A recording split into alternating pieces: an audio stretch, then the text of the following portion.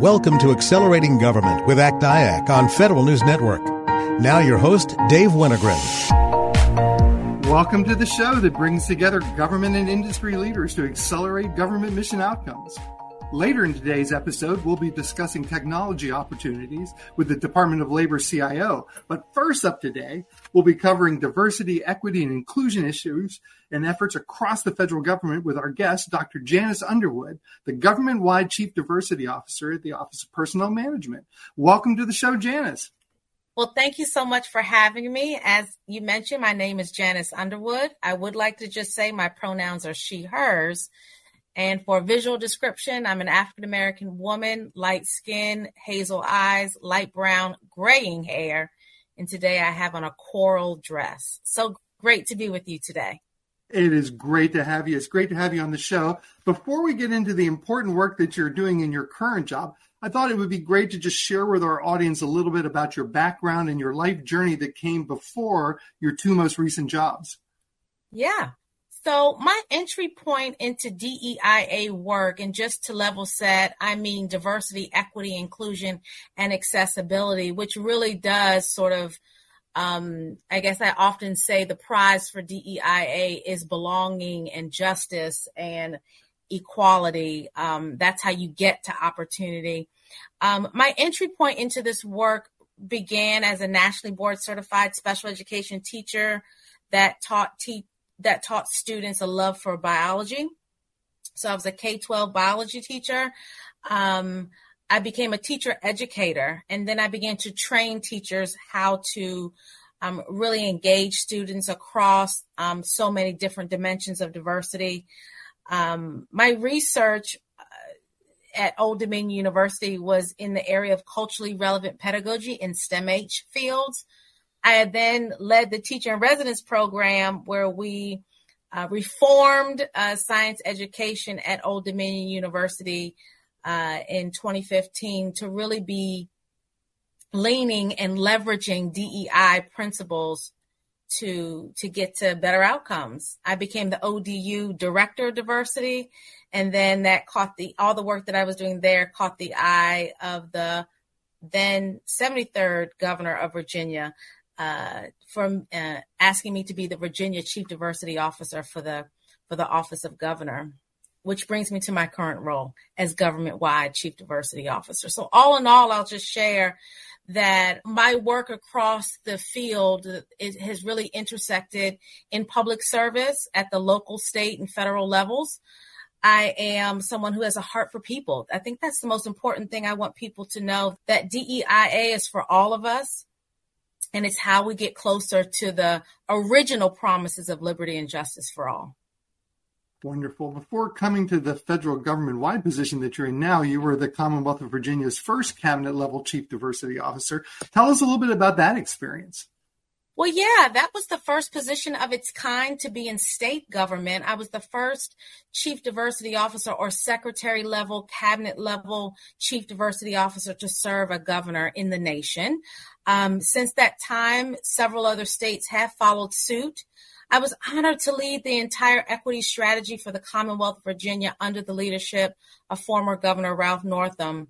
In that role, I launched the One Virginia plan across more than 100 state agencies. And more broadly, my role was to think about legislation, leaders, and logistics, and to ensure I often say that we meet our One Virginia mission and vision, to ensure that Virginia is a place where people want to come to work, live, learn, visit, and truly thrive. And so that was probably one of the most incredible professional highlights of my career, because we were able to also serve Virginia and serve as an exemplar during the darkest times in our country during the COVID-19 pandemic.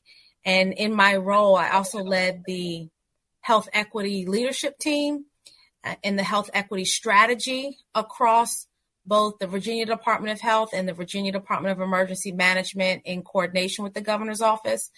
And so both doing the work to lead equity and solve problems with diversity, equity, and inclusion more generally for the state workforce, also did it in terms of external community engagement to really advance solutions to our most challenging problems. And by the way, because we had an equity strategy, CNBC announced that we were the best state for which to do business in 2021.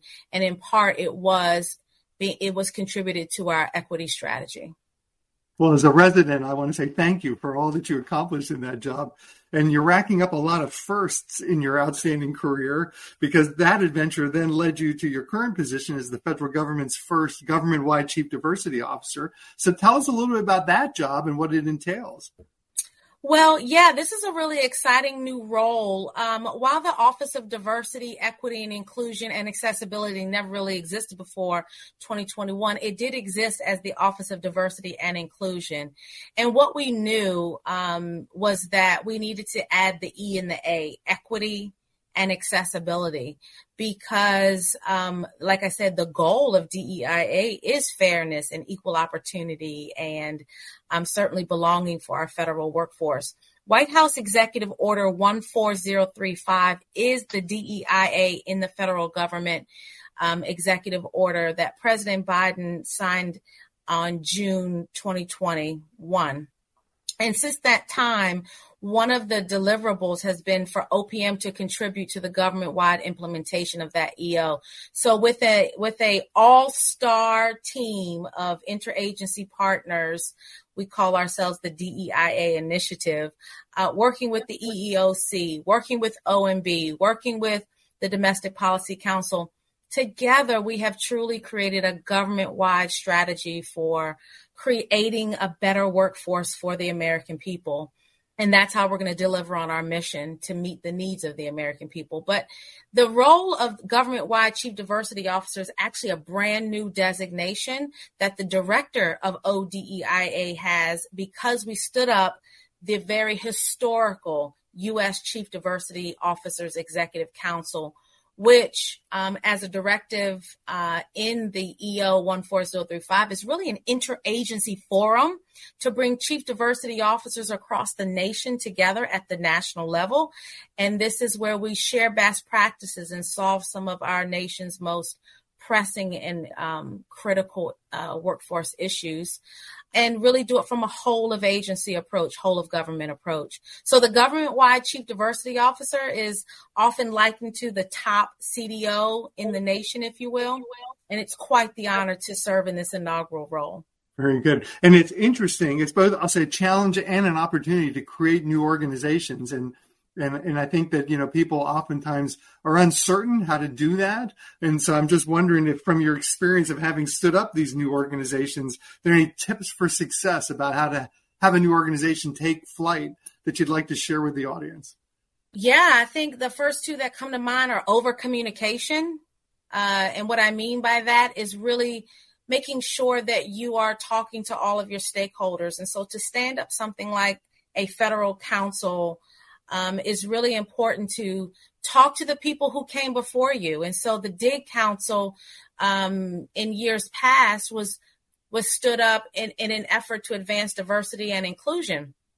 And so it was so important for me to understand lessons learned from the architects of the DIG Council. So making sure you honor the work that came before you, but then also over communicating and doing a lot of interagency coordination to ensure that the left hand always knows what the right hand is doing, right? So that we're working together in concert and ensuring that, we have tailored messaging to all of our stakeholders, and that includes agency leadership, DEIA leaders, as well as people who don't traditionally think of themselves as a DEIA leader. So how can we pull something like this off? It really does take all of us to do it, not just DEIA leaders. And then on a final note, the lessons learned for this is the communications part of the getting the word out about it. So often in this work, you're told, put your head down, just do the work. We've got to just sort of crank out deliverables. one of the things that we did and we're trying to continuously do is talk about this work, get the work out into the ethos so that the American people and our federal workforce know that this infrastructure has been created, like the U.S. Chief Diversity Officers Executive Council. Say that fast, right?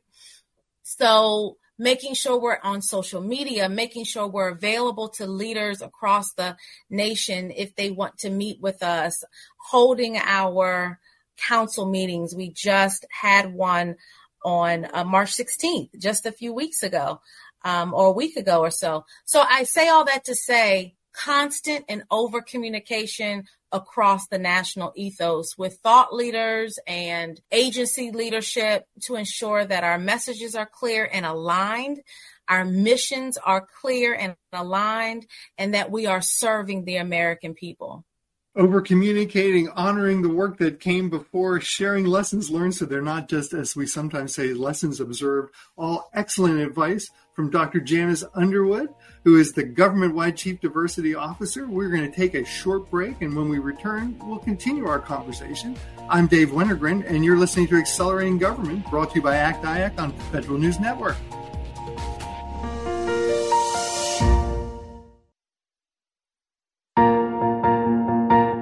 Welcome back to Accelerating Government with ACT-IAC.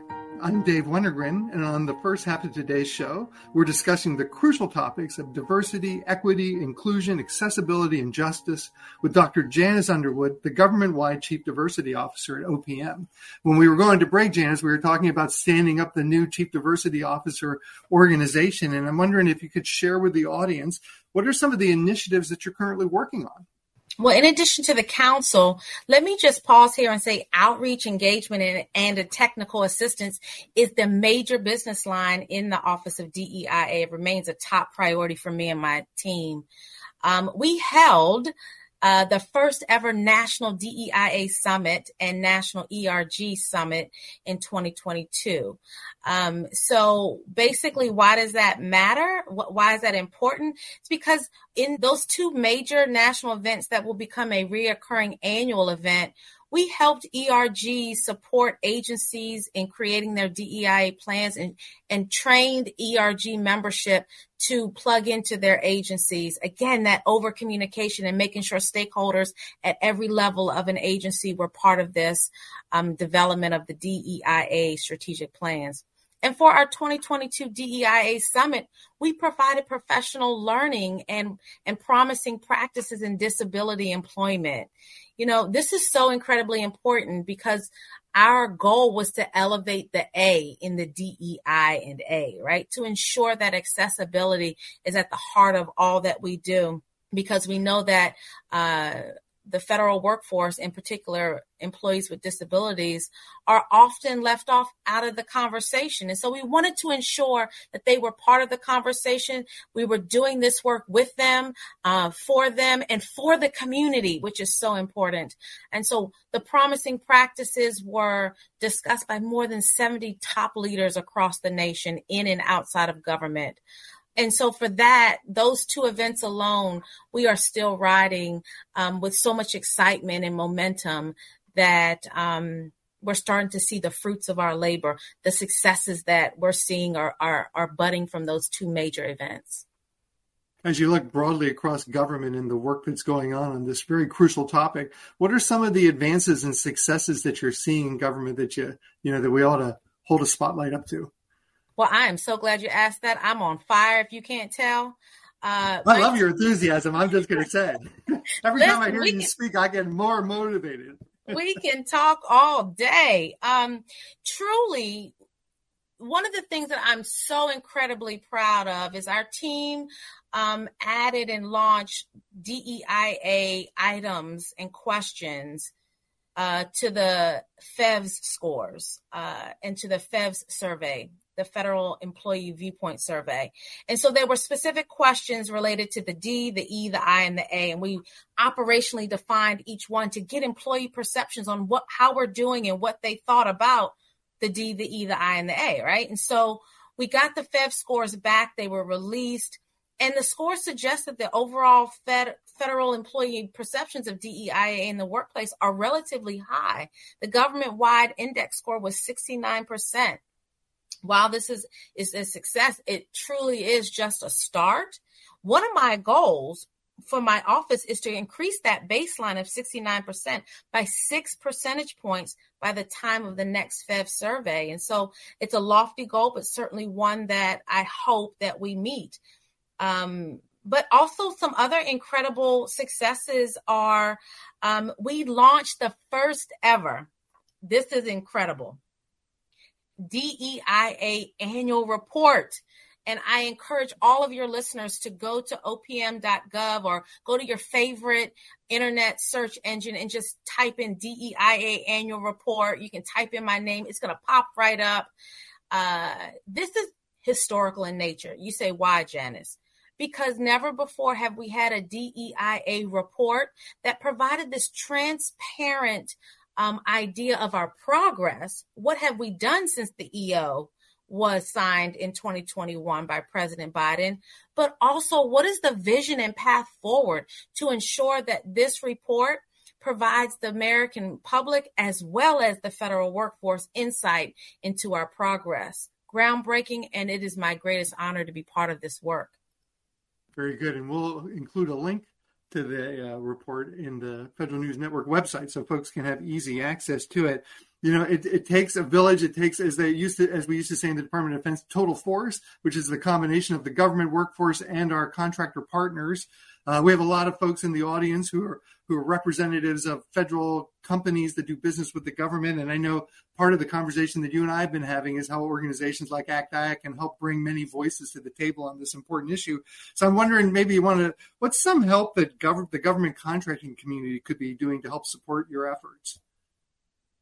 Well, that's a really good question, and I really need to give some thought to that. I think that, you know, the challenges we face in government are similar to the challenges of every sector, right? So how we leverage contractors, you know, across agencies vary in difference. I don't want to specifically speak about one agency or another, but I guess when it comes to DEIA, whether you're a contractor or not, my goal is to help everyone, all people, understand that DEIA is for everyone. It includes everyone. It's not partisan. It is nonpartisan.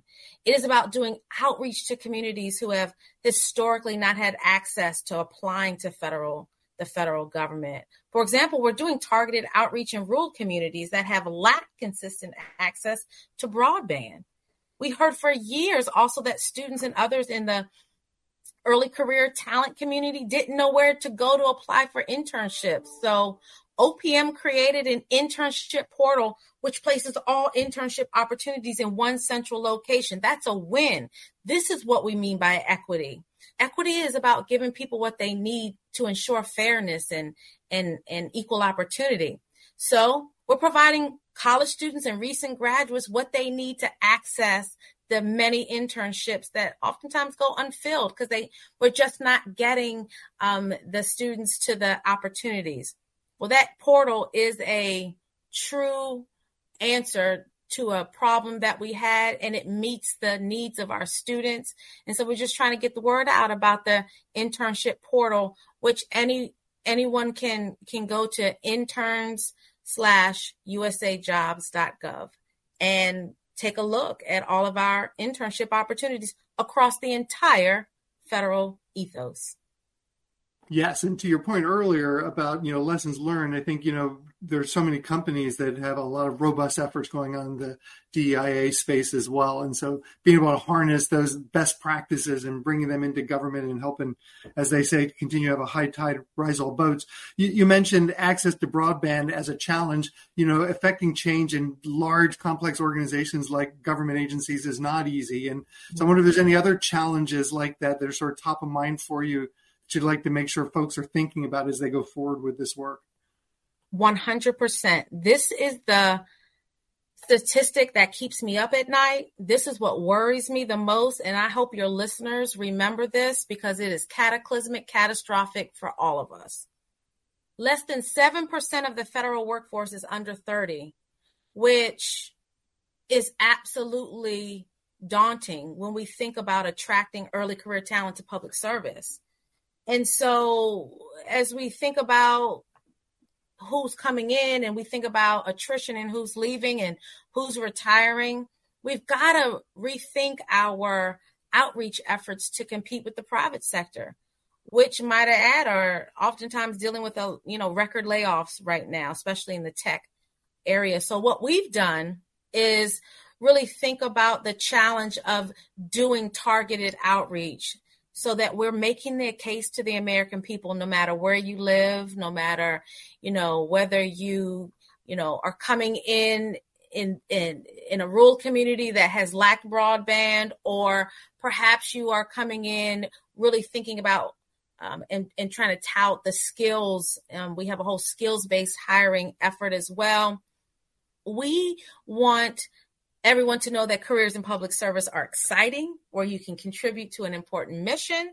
We're trying to get the word out that a career in the federal government should be on everyone's radar, because nearly every sector, every discipline or content area is represented across all federal agencies. So if you want to contribute to solving the 21st century problems of our world, public service is where it's at. All right. Public service, noble calling, and attracting and retaining the workforce of the future, a really crucial topic, and that's where we'll have to end it for today. Dr. Janice Underwood is the government-wide Chief Diversity Officer. Janice, thank you for the outstanding work that you're doing. Thank you for your leadership on these crucial topics, and thank you for taking the time to join us today. We're going to take a short break now, and when we return, we'll be joined by the Department of Labor CIO, Gundeep Ahluwalia. I'm Dave Wennegren, and you're listening to Accelerating Government, brought to you by ACT-IAC on Federal News Network.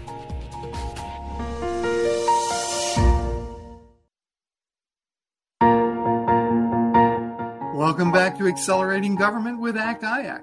I'm Dave Wennegren, and on this portion of today's show, I'm absolutely delighted to be joined by federal technology leader Gundeep Ahluwalia, the Chief Information Officer at the Department of Labor and the Executive Vice President of the American Council for Technology. Welcome to the show, Gundeep. Thank you so much, Dave. Thank you for the opportunity. I think it's going to be a tough act to follow after Janice, but thank you so much, and I'm looking forward to this conversation.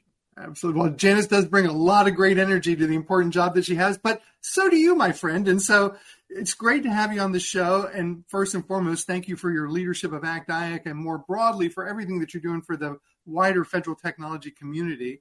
Why don't we start by letting you tell us a little bit about yourself and your background leading up to your current job? So, Dave, a little bit about me. I have been at Labor for about 6.5 years, and it has been a very fulfilling part of my professional career. I am incredibly fortunate to be a Generation Zero immigrant who immigrated to the United States through the H-1B program, the beginnings of which are in the Department of Labor. So reforming and digitizing that process is close to my heart. That last paper, labor certificate that went out, sits framed behind me and is a part of the immigration journey for me. I've obviously been a part of Labor for 6.5 years, like I said, but a lot of good work has happened in that time. I do want to talk about the programs in Labor. Sometimes they get lost behind the jobless claims number that everybody focuses on. But we do a lot more than that. We are obviously trying to protect workers through our wage and hour, OSHA for workplace safety and health, keeping mines safe by inspecting them on at least twice a year. But we also protect your 401ks. We are also investing a grant portfolio to retrain America. We have about $23 billion of active grants. With all these emerging tech and self-driving cars, I believe we need to retrain the American workforce. And that's an important part that the U.S. Department of Labor does. We also help veterans. The Veteran Transition Assistance Program, integrating them back from active duty into civilian life, has actually run out of Veteran Employment Training Services, which is a part of the Department of Labor. And I talked about the immigration journey. Every immigrant, your first stop is the Department of Labor, whether you're applying for a green card or these temp worker programs. that are run out of our Office of Foreign Labor Certificate. So you can imagine the breadth of that mission delivery portfolio at labor, and it's therefore extremely hard and important to bring an IT program that allows to transform these very different yet important mission areas. Yes. And there's just so much important work going on. I appreciate you sharing that with the audience. And then you have a way cool job at labor. You're the CIO, which is like an awesome, I'll say, challenge and opportunity. Tell us a little bit about the job of CIO at Department of Labor and some of the things that are like top of mind for you. Yeah. So I think, like I said, there is a diversity of mission areas. I think I would like to basically put two buckets of work that we are doing. One is a continued investment in our infrastructure, our laptops, and building resilience to sort of support the workplace of tomorrow, right? Post-COVID, post-pandemic, what we have realized is now we have a highly mobile workforce that expects all the services from home as they expect the same services when they come to the office, right? So you can't only invest in your VPN technology and remote technologies alone, but you also have to build resilience in your network so that if they show up at office, they are able to do that work in the same manner as they used to. So we continue to do a lot in order to reform and build resilience in our infrastructure, laptops, teams, collaboration capabilities, in a secure manner, right? So that's one part of the work. The other side, which I believe is a little more public facing, is to actually transform customer experience and our mission delivery apps, right? So we have been steadily trying to pay down our technical debt and transform multiple different applications, both public-facing and internal-facing. And like I said, I gave this example for immigration. I truly, this paper, this currency-like paper that we used to import and then print it out and send it through snail mail is gone, right? But that's the kind of reform and customer experience we need to bring to all our program areas, and that is where we are focusing quite a bit. We also are looking at our data. I think there is, like most government agencies, we are sitting on a treasure trove of data, but we are information poor when we need it for decision making, right? So I think we are trying to reform that infrastructure, and part of it is about culture, right? It is, how do we reform culture? This is not my data, this is DOL data. So how do we use that as well? Last but not the least, I will tell you there is an incredible focus on implementing the Cybersecurity Executive Order, which zero trust, multi-factor authentication, enhanced logging, that takes a lot of our attention, focus, and rightly so, because all of the other mission delivery gets threatened or jeopardized if anything bad happens from a cybersecurity perspective. So that's a 60-second overview of all that is happening across labor. There is so much good stuff in there, and we're going to come back to some of those topics if we have more time in a little bit. But you've got an exciting event coming up on May 18th, Federal Tech Day 2023. Tell us a little bit about that event, who it targets, and what will folks see that come and participate in the event? So, Dave, you have been a CIO, so you know how hard sometimes it gets to have a conversation with programs about technology and how actually an investment in technology is going to help their mission delivery. And oftentimes you find as a CIO that you are trying to shove technology down their throat, right? So I think a few years ago, we realized like, hey, you know what? That conversation would have been so much easier if we had an event where programs come in and show how their technology is actually enabling mission delivery. Because you know what? the program folks listen to each other a lot better than they listen to us techies, right? So that was the origin of this event a few years ago. Suzette Kent at that time was the federal CIO. She joined, and the CIO Council sort of co-sponsored it in 2019. Then the pandemic happened, and we are bringing that back this year. So a bunch of things that are going to happen. Obviously, a lot of dignitaries are going to be here. Claire, who's our federal CIO, is going to be here. We are going to showcase technology from the investments made by the Technology Modernization Fund. We are going to have emerging tech. We'll be flying drones. We have Congressman Connolly coming from the Hill, and hopefully we will have other dignitaries by then who would have confirmed.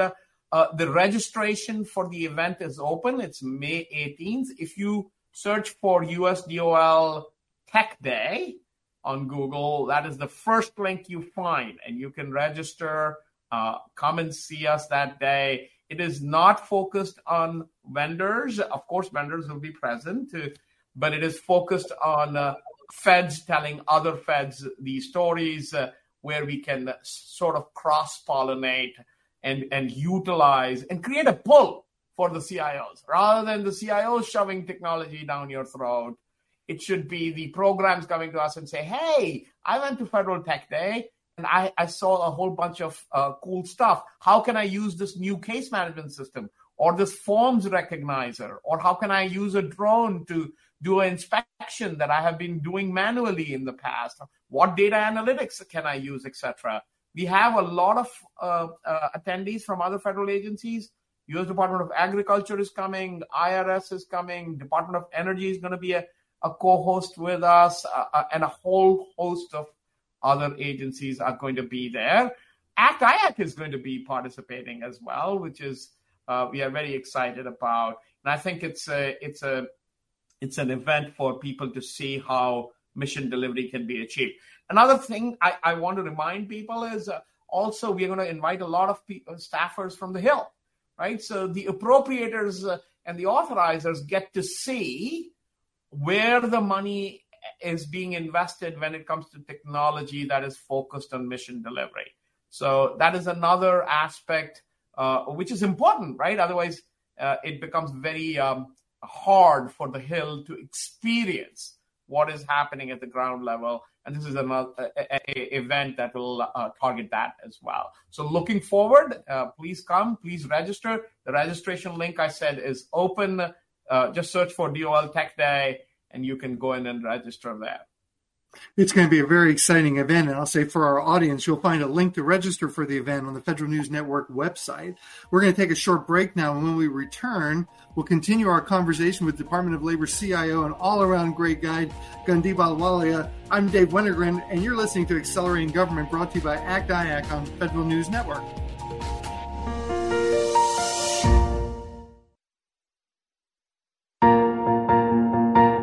Welcome back. You're listening to Accelerating Government, brought to you by ACT-IAC on Federal News Network.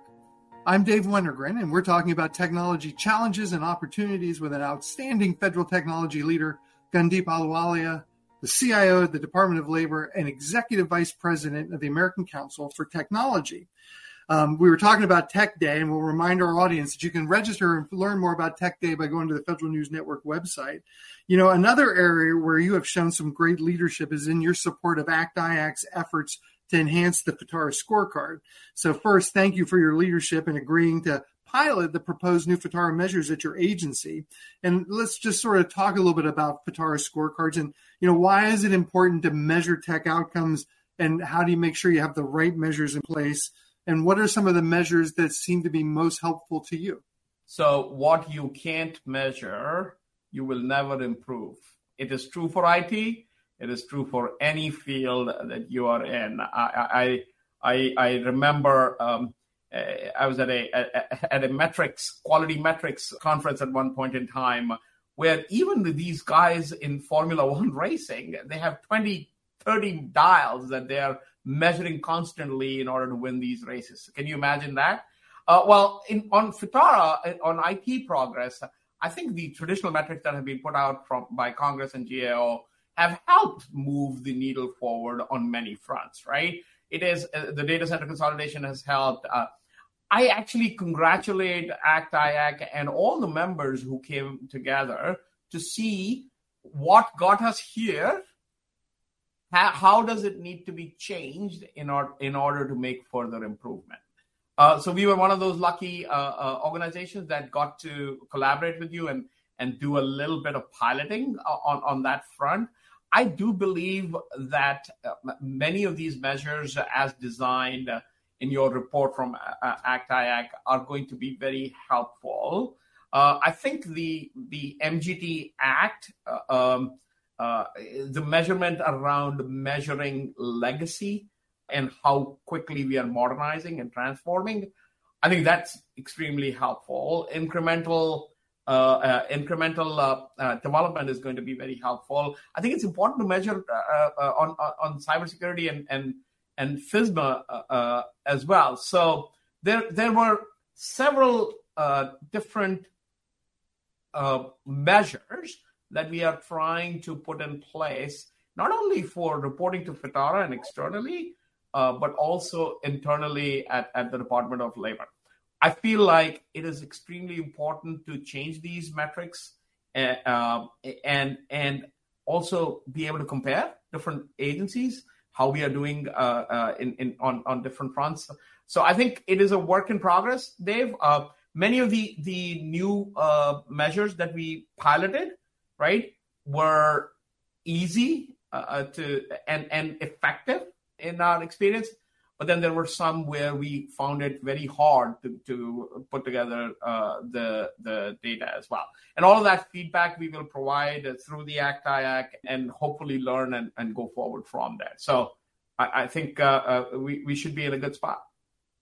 Yes, no doubt. The things that we measure are the things we focus our time and attention on. And, and you talked about, I love particularly the technology modernization angle, that, focusing on the progress of a plan is just so much important than the oversight gotcha moment about what's not happening, right? And you've been such a positive champion for change. I'm wondering, as you survey the federal technology landscape, both at your own agency, but even more broadly across government, if you want, what are some of the initiatives and successes that you're seeing out there that we should be excited about? So again, we don't just focus on like what isn't working, but we focus on there's a bunch of good stuff going on. Yeah, so there is a lot of good work that is happening. So I'll talk a little bit about the work that we are doing in our workman compensation claims. So this is another one that I left out in the intro. We are the largest workman compensation claim processor in the country for 2.5 million federal employees, right? So a lot of HIPAA protected PII information and claims are coming in. And this was, like many of the other benefit programs in the government, was very forms and intensive, right? So one of the things that we really need to be able to do is machine read, digitize these forms, but then also because there will always be people who are on the other side of that digital divide who will fill out paper and submit it, right? So we need also the capability to read these forms and intelligently populate data and pre-digest it for claims processor. I feel like that technology is not only flourishing in our OWCP realm. We are doing everything electronically this time. And we've, in fact, lately in one of our energy programs, we don't even ask the claimant to sign it on a piece of paper anymore. It's a digital signature that they do and we accept that, and the claims are processed. And I feel like a plethora of federal agencies, agriculture, IRS, a whole bunch of other agencies are in that technology space a lot. The other area I think where we are investing heavily is to automate our processes, right? So it's about bots, right? Part of it is bots. And I'll give you a simple example. We went into COVID, and our performance plans were signed by hand in the past. Now we digitally sign all of them. But when we upload them into OPM, because of the dates in the digital signatures, the uploads failed. And our HR staff took months and months to upload these things. Now my bot actually does it in 2 hours, okay? And all of that staff time can go towards productive work. In our contracting process, we do responsibility determination before we award a contract, right? It takes a while. Now we do it through a bot. It takes in under a minute, and that can be extremely valuable for contracting officers, especially in Q4. But here's the thing. We have to couple it with AI so that you digest it and then offer it to humans and go, this is red, yellow, green, or highlight to the areas that are required. FOIA, discovery and trying to annotate these things. There's a whole lot of technology being used there. I am so excited, Dave. There is so much that is possible. I know the VR technology is moving forward in a big way. Our mine safety training, like fire drills and things of that nature, we've been able to, do those. I know NIOSH is heavily invested in those areas as well. Flying drones for all sorts of, we inspect oil rigs in OSHA so that our investigators don't have to climb oil rigs that are high and are treacherous to climb in the first place, but are very important to inspect on a regular basis. So the technology and how it's being brought to bear on mission delivery is amazing across the board, including labor. Well, I am inspired for sure by all the great things that are going on. Gundeep Ahluwalia is the CIO at the Department of Labor, an outstanding leader and a change champion. Gundeep, thank you so much for joining us today. As a reminder, Federal Tech Day is May 18th at the Department of Labor.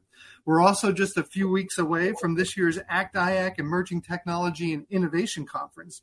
The successful adoption of emerging technologies and innovative approaches and solutions are key to the resiliency and future effectiveness of government. This year's conference theme is Powering Progress, Accelerating Emerging Technologies in the Future. Please plan on joining us in Cambridge, Maryland on May 7th to the 9th to share, collaborate, network, and learn. And finally, it's not too late to register for the ACT-IAC Climate Change Summit on April 17th at the Carasoft Conference Center in Reston, Virginia.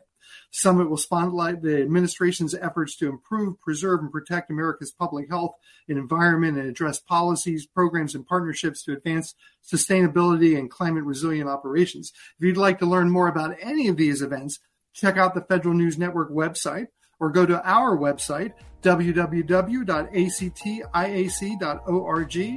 I'm Dave Wennegren, and you've been listening to Accelerating Government, brought to you by ACT-IAC on Federal News Network. Thanks for listening to Accelerating Government with ACT-IAC. You can listen to this episode and past episodes anytime in your podcast feed. Search for Accelerating Government on Podcast One, iTunes, or wherever you get your podcasts.